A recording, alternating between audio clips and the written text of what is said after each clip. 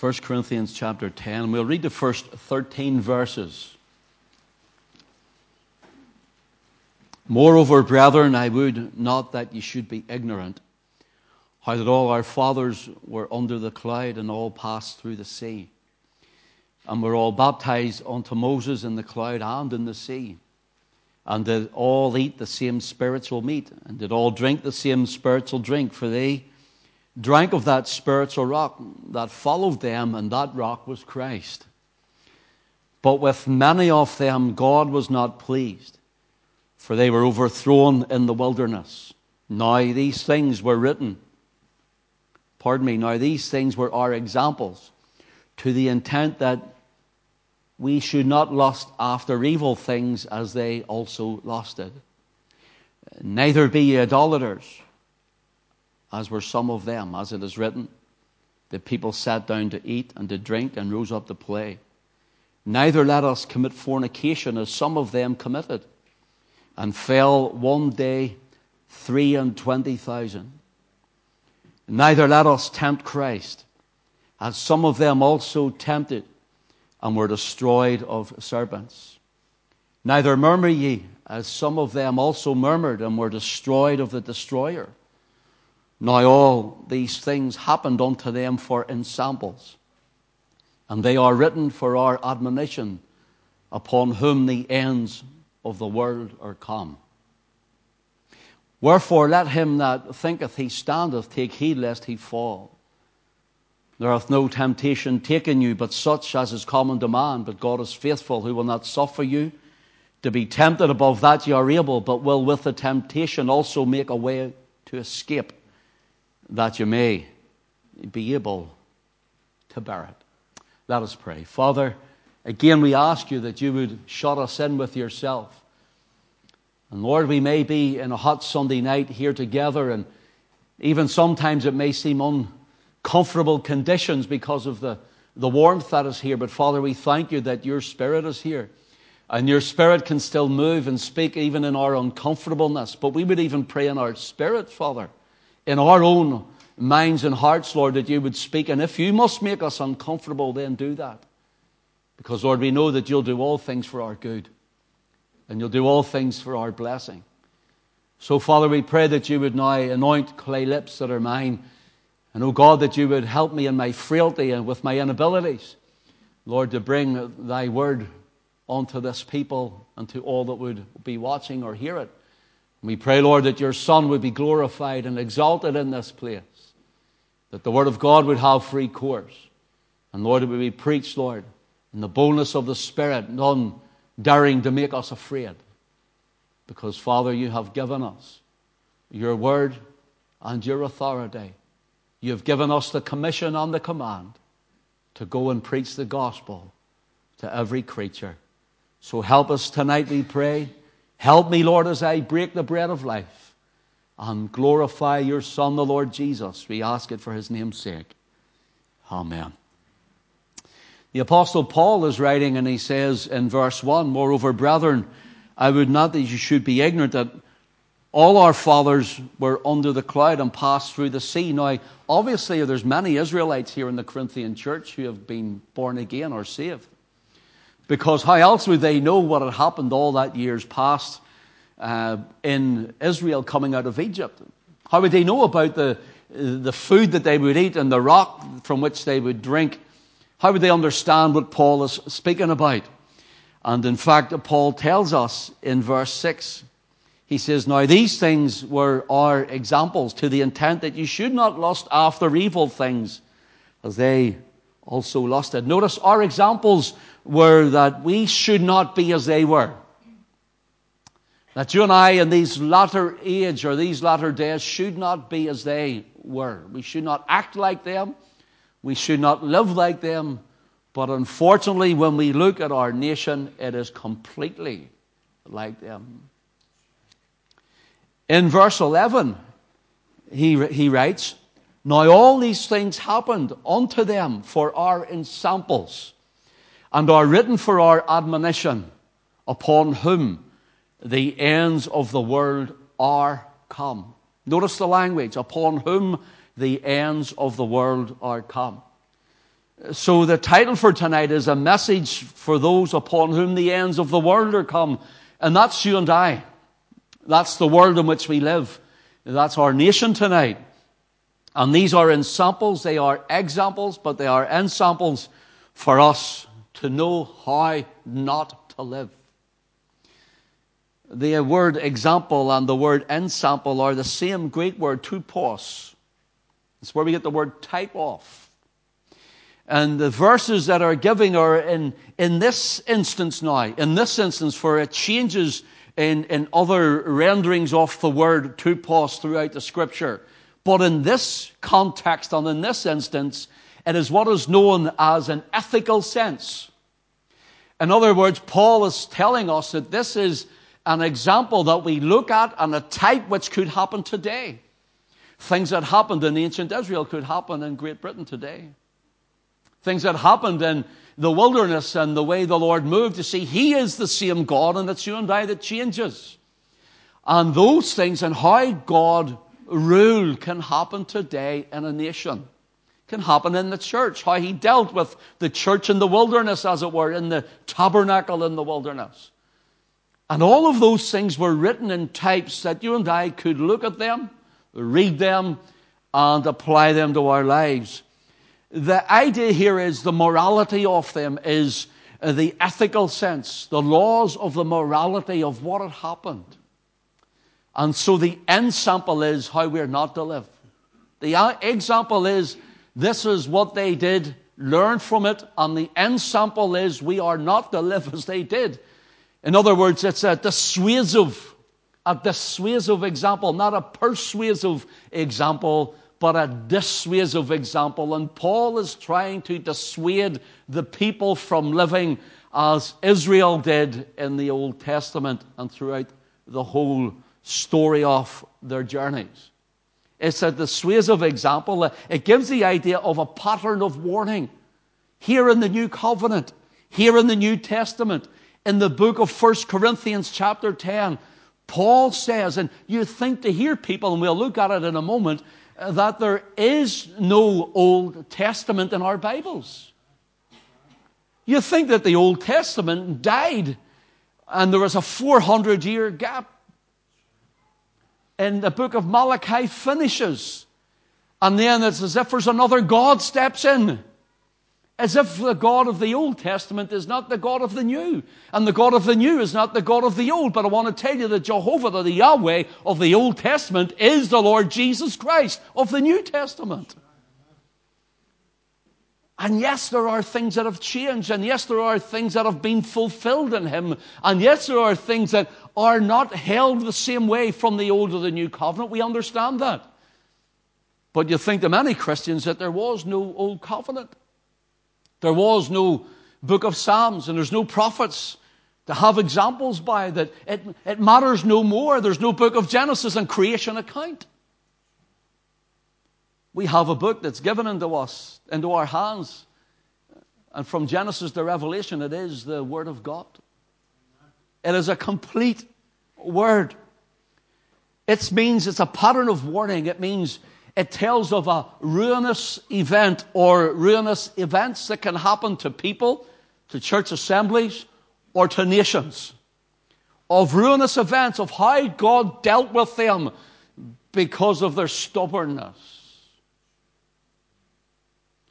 And it speaks of severe admonitions or warnings to others.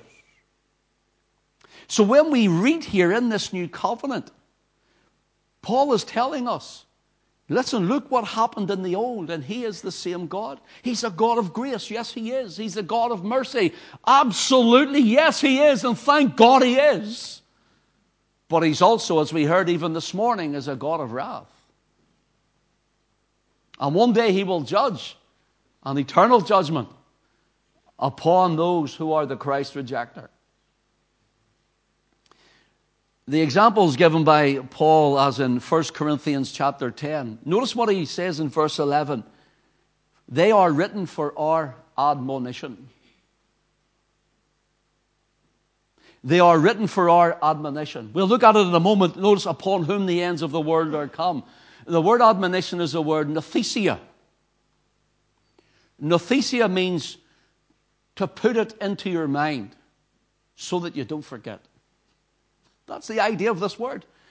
For example, if you were to say, I admonish you, it gives the idea of a gentle rebuke or even a stronger rebuke to push you in a direction.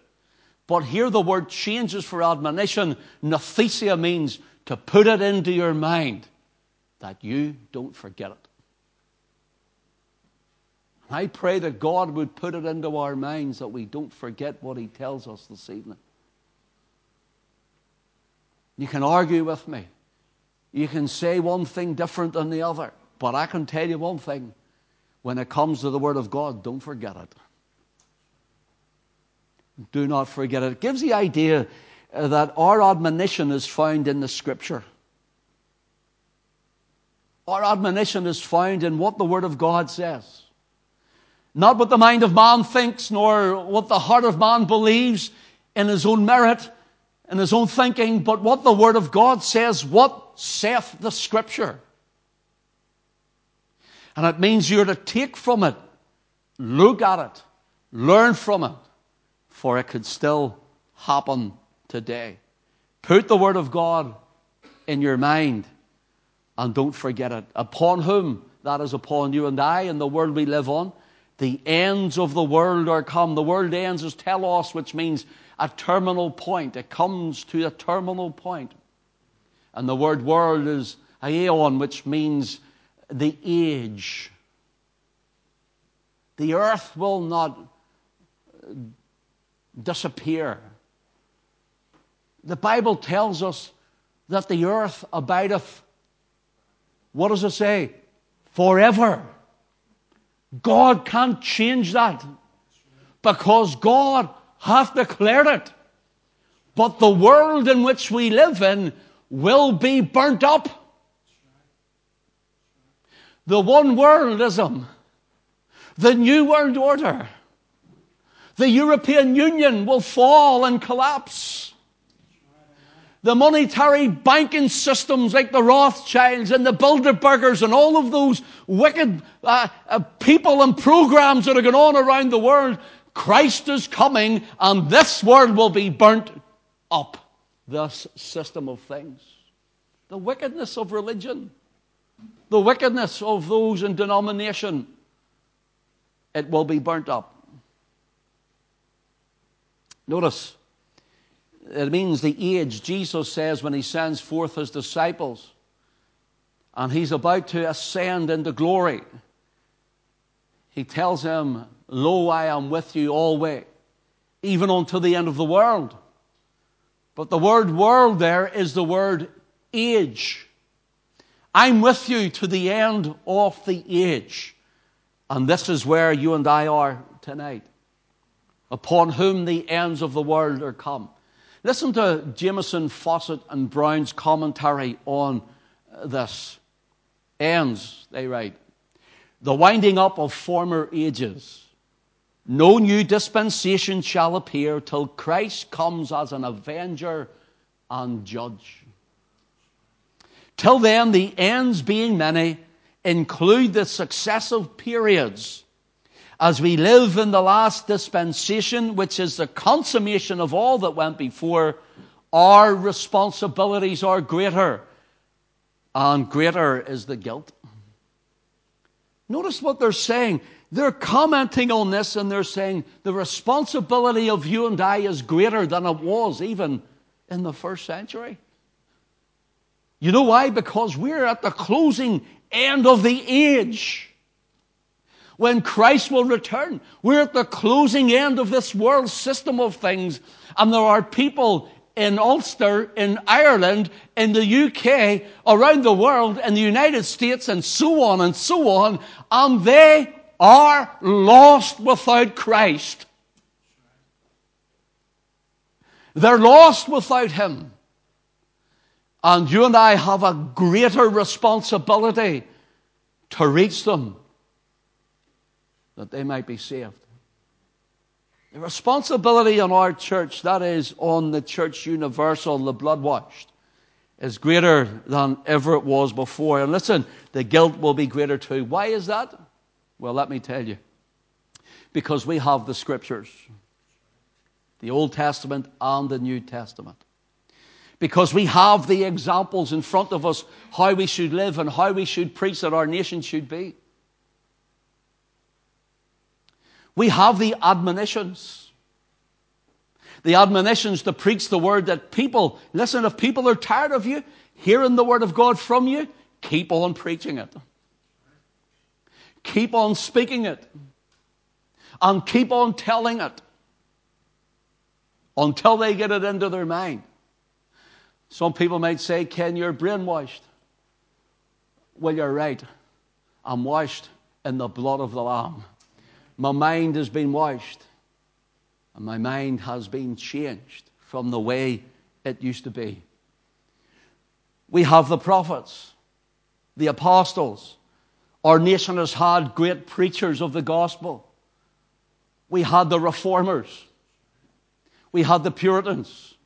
We had John Knox in Scotland. Changed Scotland.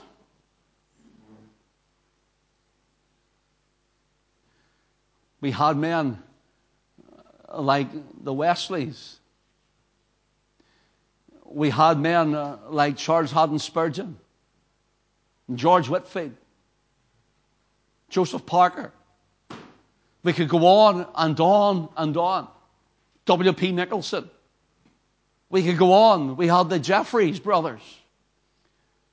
We had everything. We had the Reformers, the Puritans, then we had Pentecost, and we have our heritage. Listen, people want you to forget your heritage. They say your heritage is no good to you. But our heritage is soaked on the blood of the saints and of the martyrs of Christ. The heritage of the United Kingdom or the heritage of Ulster is soaked and saturated in the blood of the reformers.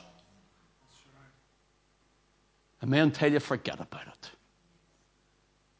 Forget about it. Listen, the Protestant Reformation was the greatest move of the Holy Ghost since the day of Pentecost in Acts chapter 2.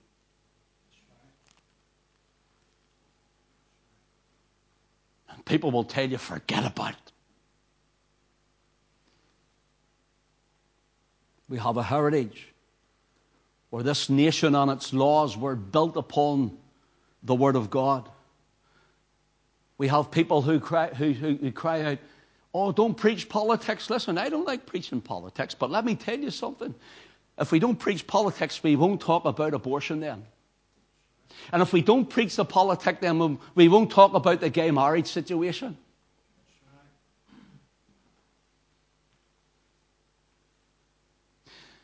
We have history. We have a glorious history of the Word of God throughout these islands. We have the Word of God placed in our hands. And this book, this one, is the King James Version. This is the book that changed the world. This book changed the world. People say, you know, well, what is it that we have today? Let me tell you what we have today. We have nothing but wishy-washy snowflake people. You know what snowflakes are? Those who melt when there's heat come.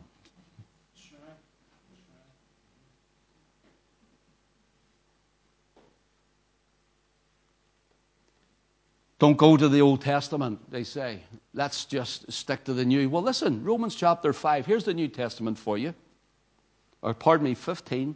Here's the New Testament for you. And verse 4. Listen to what Paul says. And whatsoever things were written aforetime. What time, Paul? This is the New Testament now. Whatsoever things were written aforetime.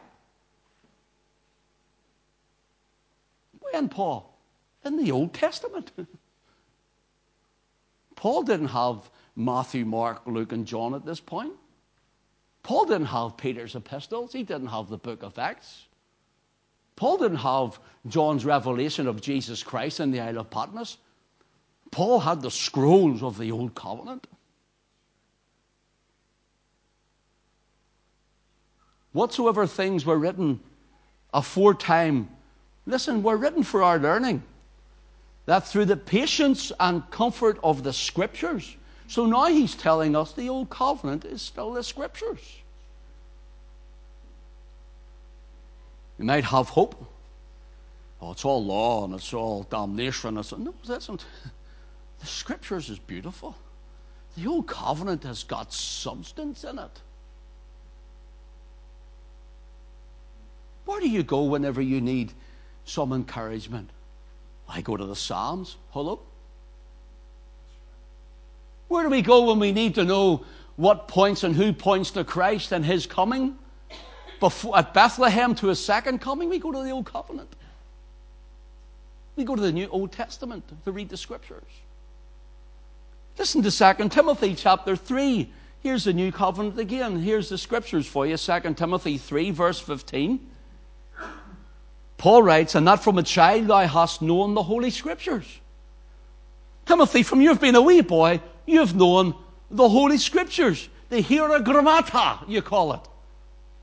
The Hierogrammata he's speaking of. And there he's speaking of the Old Testament. And Paul's saying, Timothy, you know the Old Testament.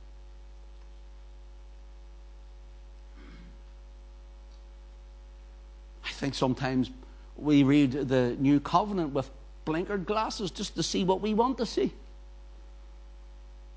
Paul says, you know the Hierogrammata, or the Holy Scriptures, which are able to make thee wise unto salvation through faith which is in Christ Jesus. Paul says the Old Covenant was able to make you wise unto salvation. Well, how does that, Paul? Have you ever read Isaiah 53? For He was wounded for our transgressions, and He was bruised for our iniquities. The chastisement of our peace was upon Him. With His stripes we are healed. All we like sheep have gone astray. We have turned every one to his own way. And Yahweh hath laid on Him, His Son, the iniquity of us all. Timothy, you know that speaks of the one who died on the cross. You know that speaks of the one who shed His precious blood. Timothy, you know it from a young boy, and you learned it. You know fine rightly, Timothy, that the Christ who died on the cross and shed His blood and went to the tomb and rose again the third day, who ascended into heaven and who is glorified and seated in the right hand of the Majesty on high, He's the one whom Isaiah saw and spoke of. Sure, it even tells us, speaking of Christ, to Him, unto Him give all the prophets witness. Unto Him. Notice what he says in 2 Timothy 3 and verse 16. All Scripture. Would you say all Scripture? All Scripture. Now, is there warm tonight, so will you say it again a bit louder? All Scripture. All Scripture. And so it seems as though Paul is changing it here from the Holy Scriptures, the Hierogrammata, that is the Old Covenant. And now he's saying, and now what I'm writing, this is the New Testament. What I'm writing is the Holy Spirit not only comes on me, but is speaking from me. All Scripture. All Scripture is given by inspiration of God, or all Scripture is God-breathed. When we opened at 1 Corinthians 10 tonight, oh, the breath of God just breathed on you. Think about it. You open your Bible in the hardship, it's the breath of God breathing on you. You open your Bible in your troublesome times, or the times you don't know what way to turn or what to do, it's the breath of God breathing on you. Morning, noon, and night, God breathes upon you when you open the Scriptures and you read them. All Scripture is given by inspiration of God. In other words, it is God-breathed. Do you know the Bible is the only book where its author is present every time it is read? You know, Alison and I had written a book. I'm not plugging it. I'm just saying that to make and put it in context. Alison and I had written a book, and it tells about life story and all that sort of stuff. And, you know, and that's okay, and you can read it and get a wee bit of who we are, but we're not there when you're reading it. We're not with you when you're reading it. There's people who've read it and commented on it. We didn't know they had read it. But every time you open the Scriptures, every time you open your Bible, every time you open the Word of God, He's there breathing on you. He's the only author that is present every time this book is read. We have all of these things to thank the Lord for. Our responsibilities are greater, but I can tell you what we don't have. We don't have any excuses. We don't have excuses. All Scripture is given by inspiration of God and is profitable for doctrine, for reproof, for correction, for instruction in righteousness. Now, please take note and hear me. Bible knowledge in itself will not save you. You can know the Scriptures from Genesis to Revelation, inside and out. You can cross T's, dot I's, jot and tittle, and everything else in between. And you can know it all off by heart, but it does not save you.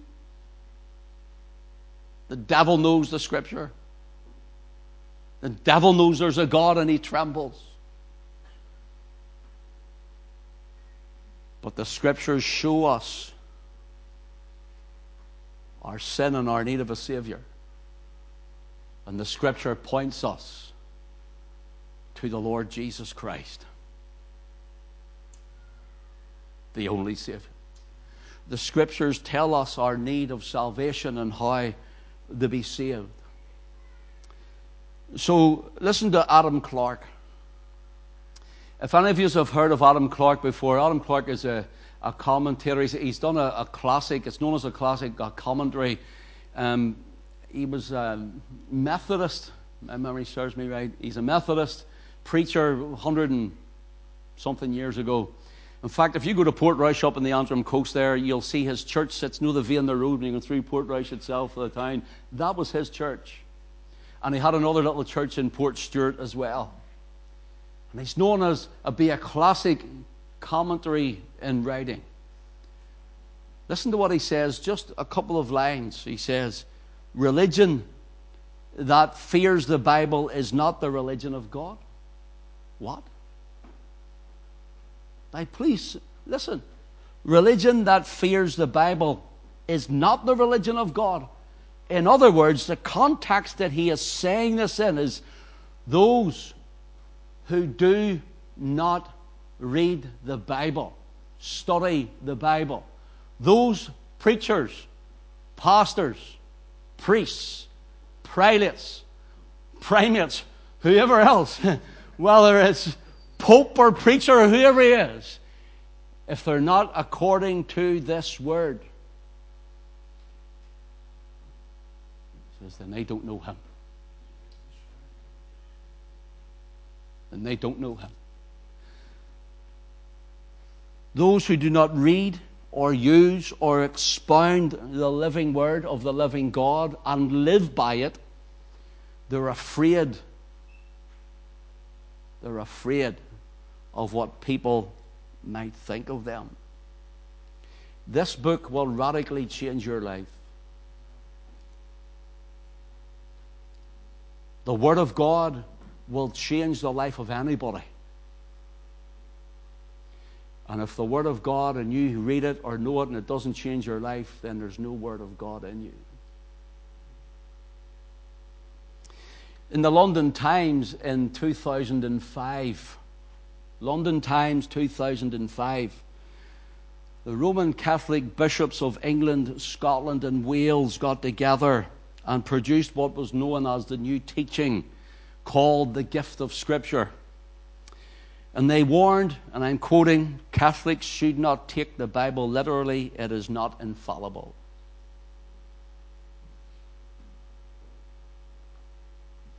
They claim the creation stories. You were on it this morning. You stole my thunder a bit this morning.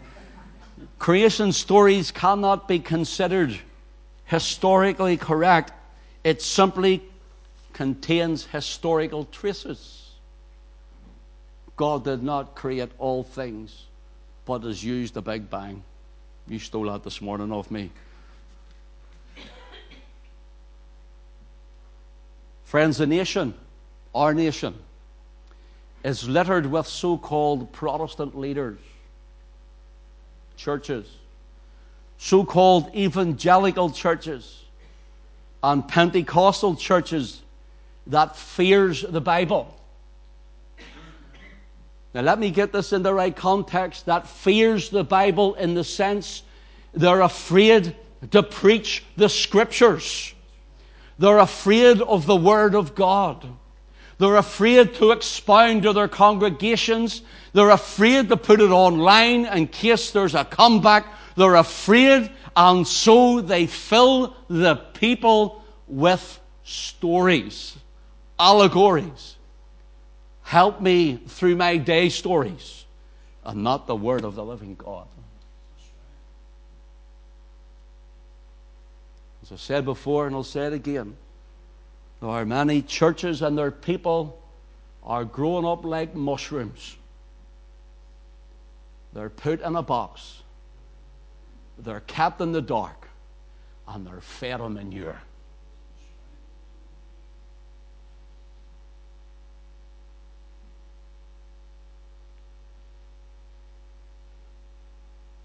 Greek scholar Dean Alford, he was studying where Paul says all Scripture is given by inspiration of God. And Dean Alford said this: all Scripture means this: every single part of the Scripture is breathed by God.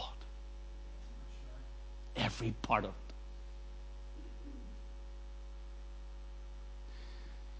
In Deuteronomy 8, in the end of the verse 3, at the end of it, it says, man doth not live by bread only, but by every word that proceedeth out of the mouth of the Lord doth man live. And the Lord Jesus used this in his temptation in the wilderness, when the devil came to him in a time when he was hungry and thirsty and tired and weary. And Christ used the Scripture, and it's the Scripture that enabled him to thwart the wiles of the devil. It's the Scripture, brother. It's the Scripture, sister, that will enable you. Listen, and it's Old Testament they used.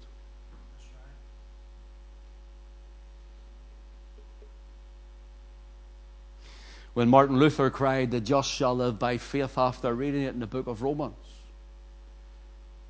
just didn't find it in the book of Romans, he also found it in the Old Testament. You can't understand the New Testament without the Old Testament. Do you know that? You can't fully, truly understand it. And you can't fully, truly understand the New Testament as it reveals the Old Testament. Both go together. Yes, we live in the New Covenant. Yes, we live in grace. Yes, we're saved by grace through faith, and that not of ourselves, it is the gift of God, and not of works, lest any man should boast. Yes, yes, yes, but I'll tell you something. People say, oh, we're just New Testament Christians. Are you? Others say, well, we just go by the law. Well, the law won't save you. We're not Old Testament Christians. We're not New Testament Christians in CET. We're Whole Testament Christians in CET. Whole Testament. Preaching from all of the Scriptures. Listen to what Paul writes in 2 Timothy chapter 4, verses 1 to 5. I charge thee therefore before God and the Lord Jesus Christ, who shall judge the quick and the dead, or the living and the dead. That is, at his appearing, he says. The quick means the living. When Christ returns, there are those who have died in Christ. Paul tells us the dead in Christ shall rise first. That's those who have passed away saved. The dead in Christ shall rise first, then we which are alive and remain. That's the quick, the living, and the dead shall be caught up together to meet the Lord in the clouds. But notice, who shall judge the quick and the dead at his appearing and his kingdom. Listen to what he says in verse 2. Preach the word. What word, Paul? Paul, what do you want me to preach? Do you want me to preach from the book of Revelation, Paul? Paul says it hasn't been written yet. We're speaking in his day now. We are blessed. We have it all. And he's telling Timothy, preach the word, Timothy. Well, would you like me to take Peter's letters, 1 Peter and 2 Peter? Would you like me to take the book of Acts and preach in that? And he says, no, preach the word, or turn to the scriptures of the old covenant and show Christ in them. Be instant in season, out of season, reprove, rebuke, exhort with all long suffering and doctrine. Notice this. And nowadays you say anything to anybody in the church, or you don't shake hands at the door, sure, they're falling out with you and leaving the church. Isn't that true? Pastor didn't shake my hand at the door, I'm not coming back. Snowflake.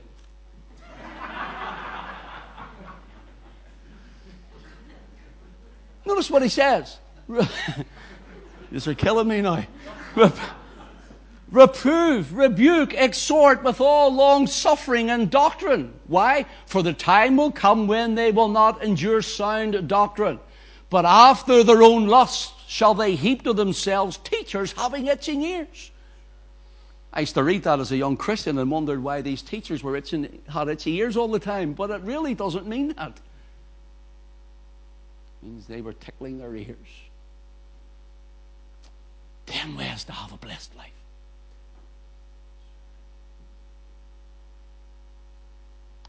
Jesus just loves everybody about everything, and you can live how you like. Tickle, tickle, tickle.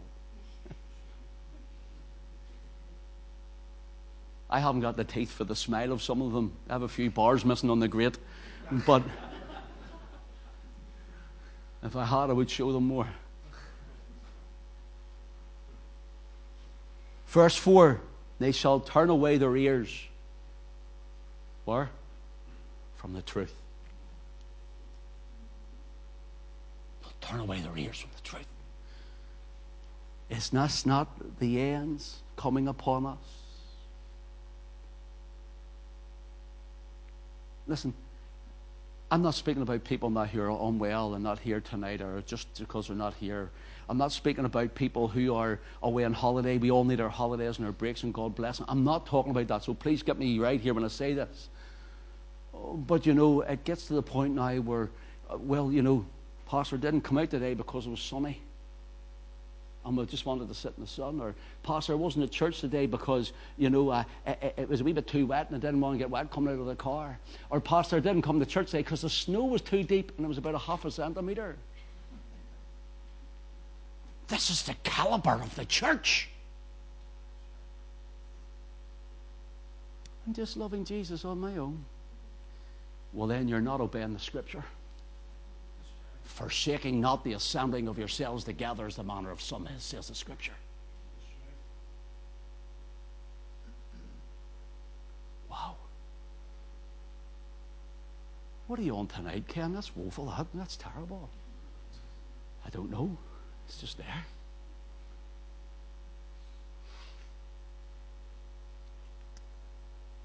Shall turn away their ears from the truth and shall be turned unto fables. But watch thou in all things. Listen, endure afflictions. Now, hold on a minute.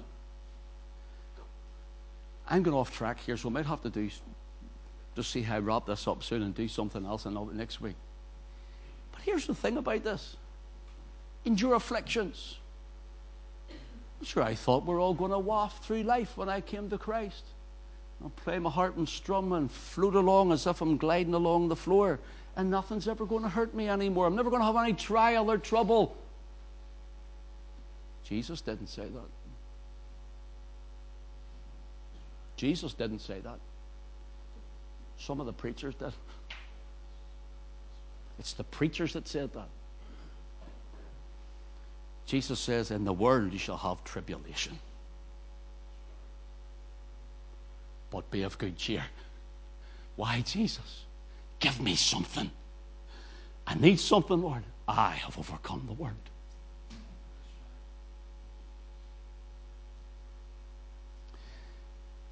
He didn't promise you it would be easy, but he promised you he'd be with you.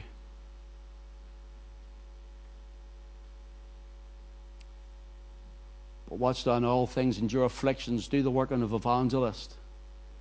That's what Glenn and Calvin and all has been doing, going out, doing the work of an evangelist. Make full proof of thy ministry. I wish I had a night just to read that last part and tell you what ministry really is. Make full proof of that ministry. I could write a book on that alone. So in 1 Corinthians 10, verses 1 to 12, here's some pointers as we round this up. Believe it or not, that's my introduction. So, you were talking about that this morning, Aaron. Verses 1 and 2, we have God's deliverance. Do you know in our heritage, and this is what people want us to forget. Do you know in our heritage, from 1066 onward, these islands have never been invaded? They've been invaded now, but the European Union has opened floodgates for them.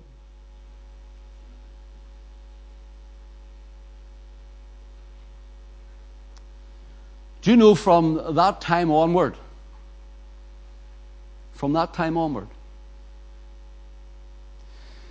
that God has sent great miracles at the Spanish Armada, delivered our nation? I've taught on it. It's online. You can read it or watch it yourself. Saved our nation from the Spanish Armada when the government, or the Queen, as it were, Elizabeth I at the time, prayed and got people to light beacons all throughout England. Called everybody to the nation to prayer. And everybody came and they bowed before the living God and they held forth this word.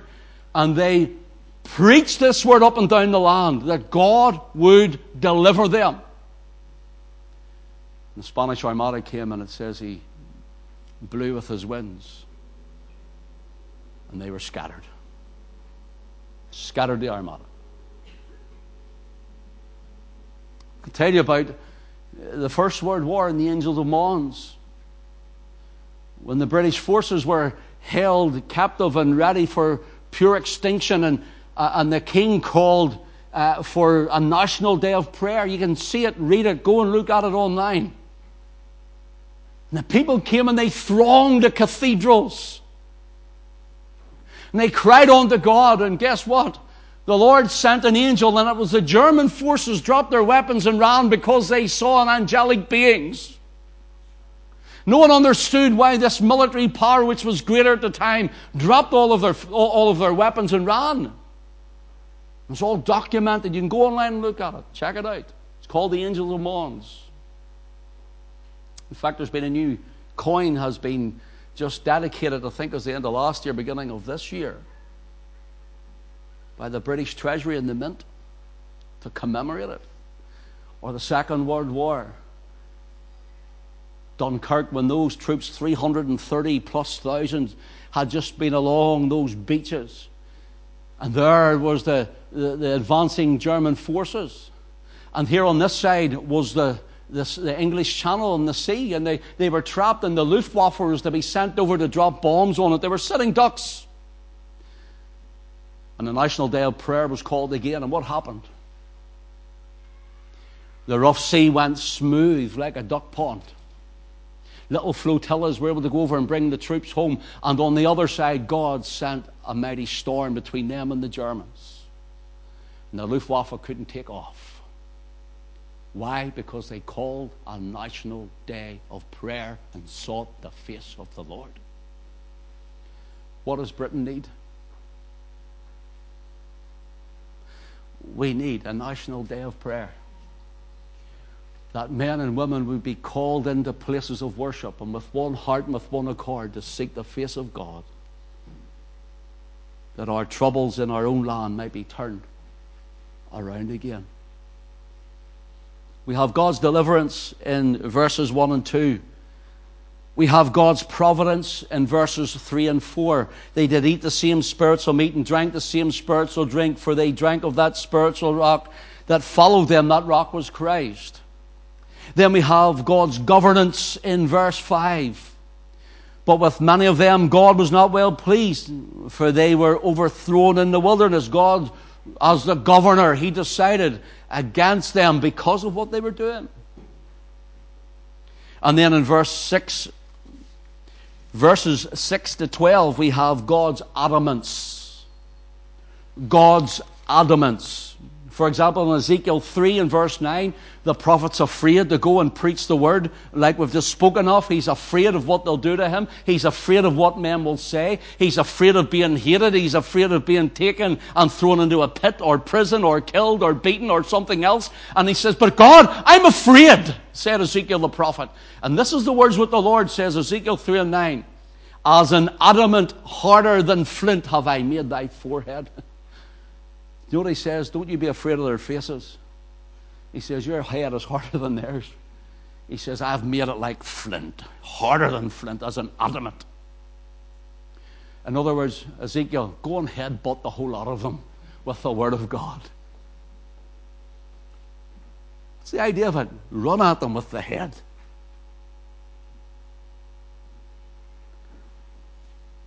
I'm afraid nowadays we're finding people who are just afraid to speak out.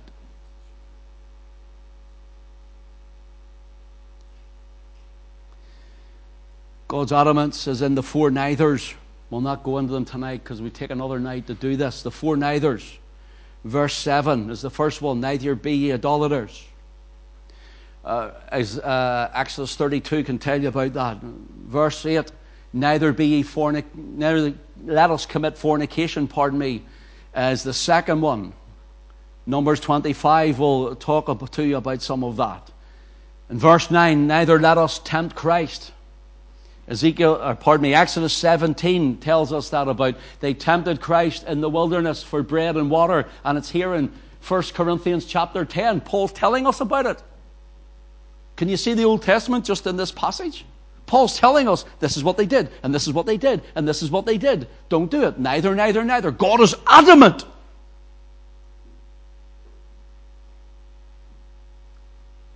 And the fourth one is neither murmur ye, as some of them also murmured and were destroyed of the destroyer. See the word murmur? It's a word gonguzo. This is what it means. I'll close with this point. Gonguzo means to discontently complain. To speak in a low mutter or tone. It gives the idea of those who confer secretly together to plot.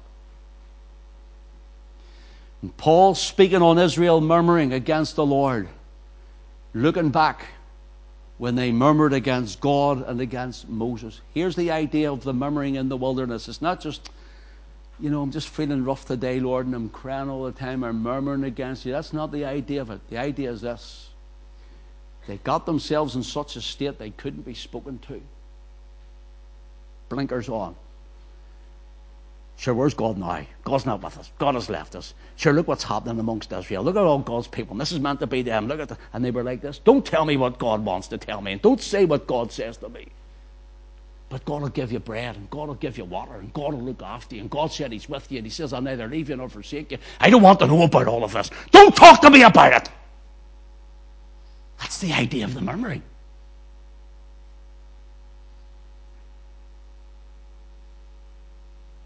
Paul says, neither murmur like they did there,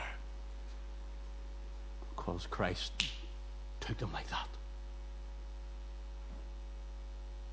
Am I speaking to someone tonight like that, with a heart like that? Listen, you could be taken like that.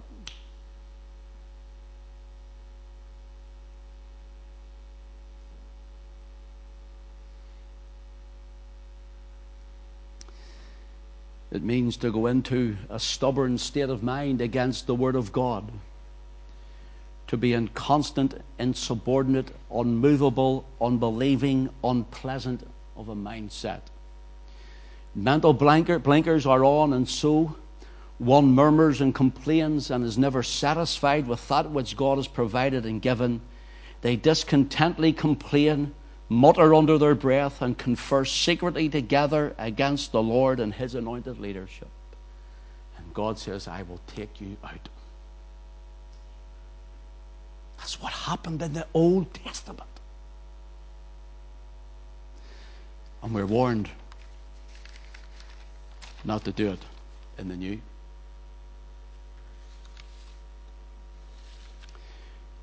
In verse 13 it says how it gives us an idea of an escape. Pardon me.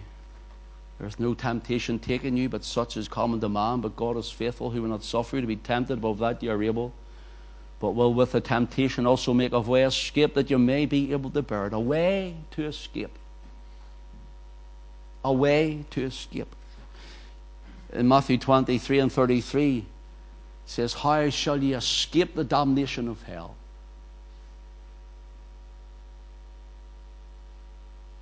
In Hebrews 2 and verse 3 it says, how shall we escape if we neglect so great salvation? In Hebrews 12 and 25 it says, see that you refuse not him that speaketh.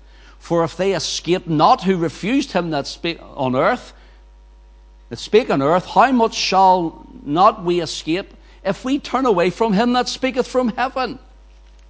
God says, I've made a way of escape. What is that way? Well, you go right back to Exodus chapter 12. You take the blood of the lamb. You put it on the doorposts and on the door lintels. He says, I'm passing through Egypt this night, and there's no escape. But when I see the blood, I will pass over you. That's your way of escape, through the blood of the lamb. That's your way of escape, the judgment. That's the way of escape if you've been a murmuring heart, a cold and indifferent heart.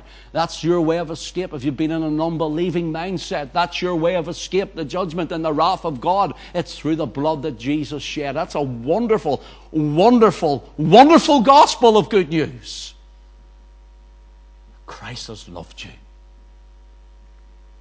shed his blood for you. And if you're his, he's coming back for you. I trust you're safe tonight. May God bless his word to all of our hearts. And it's been warm and uncomfortable, but I trust the Spirit will make us uncomfortable where he wants to make us uncomfortable, for the glory of Christ. Amen.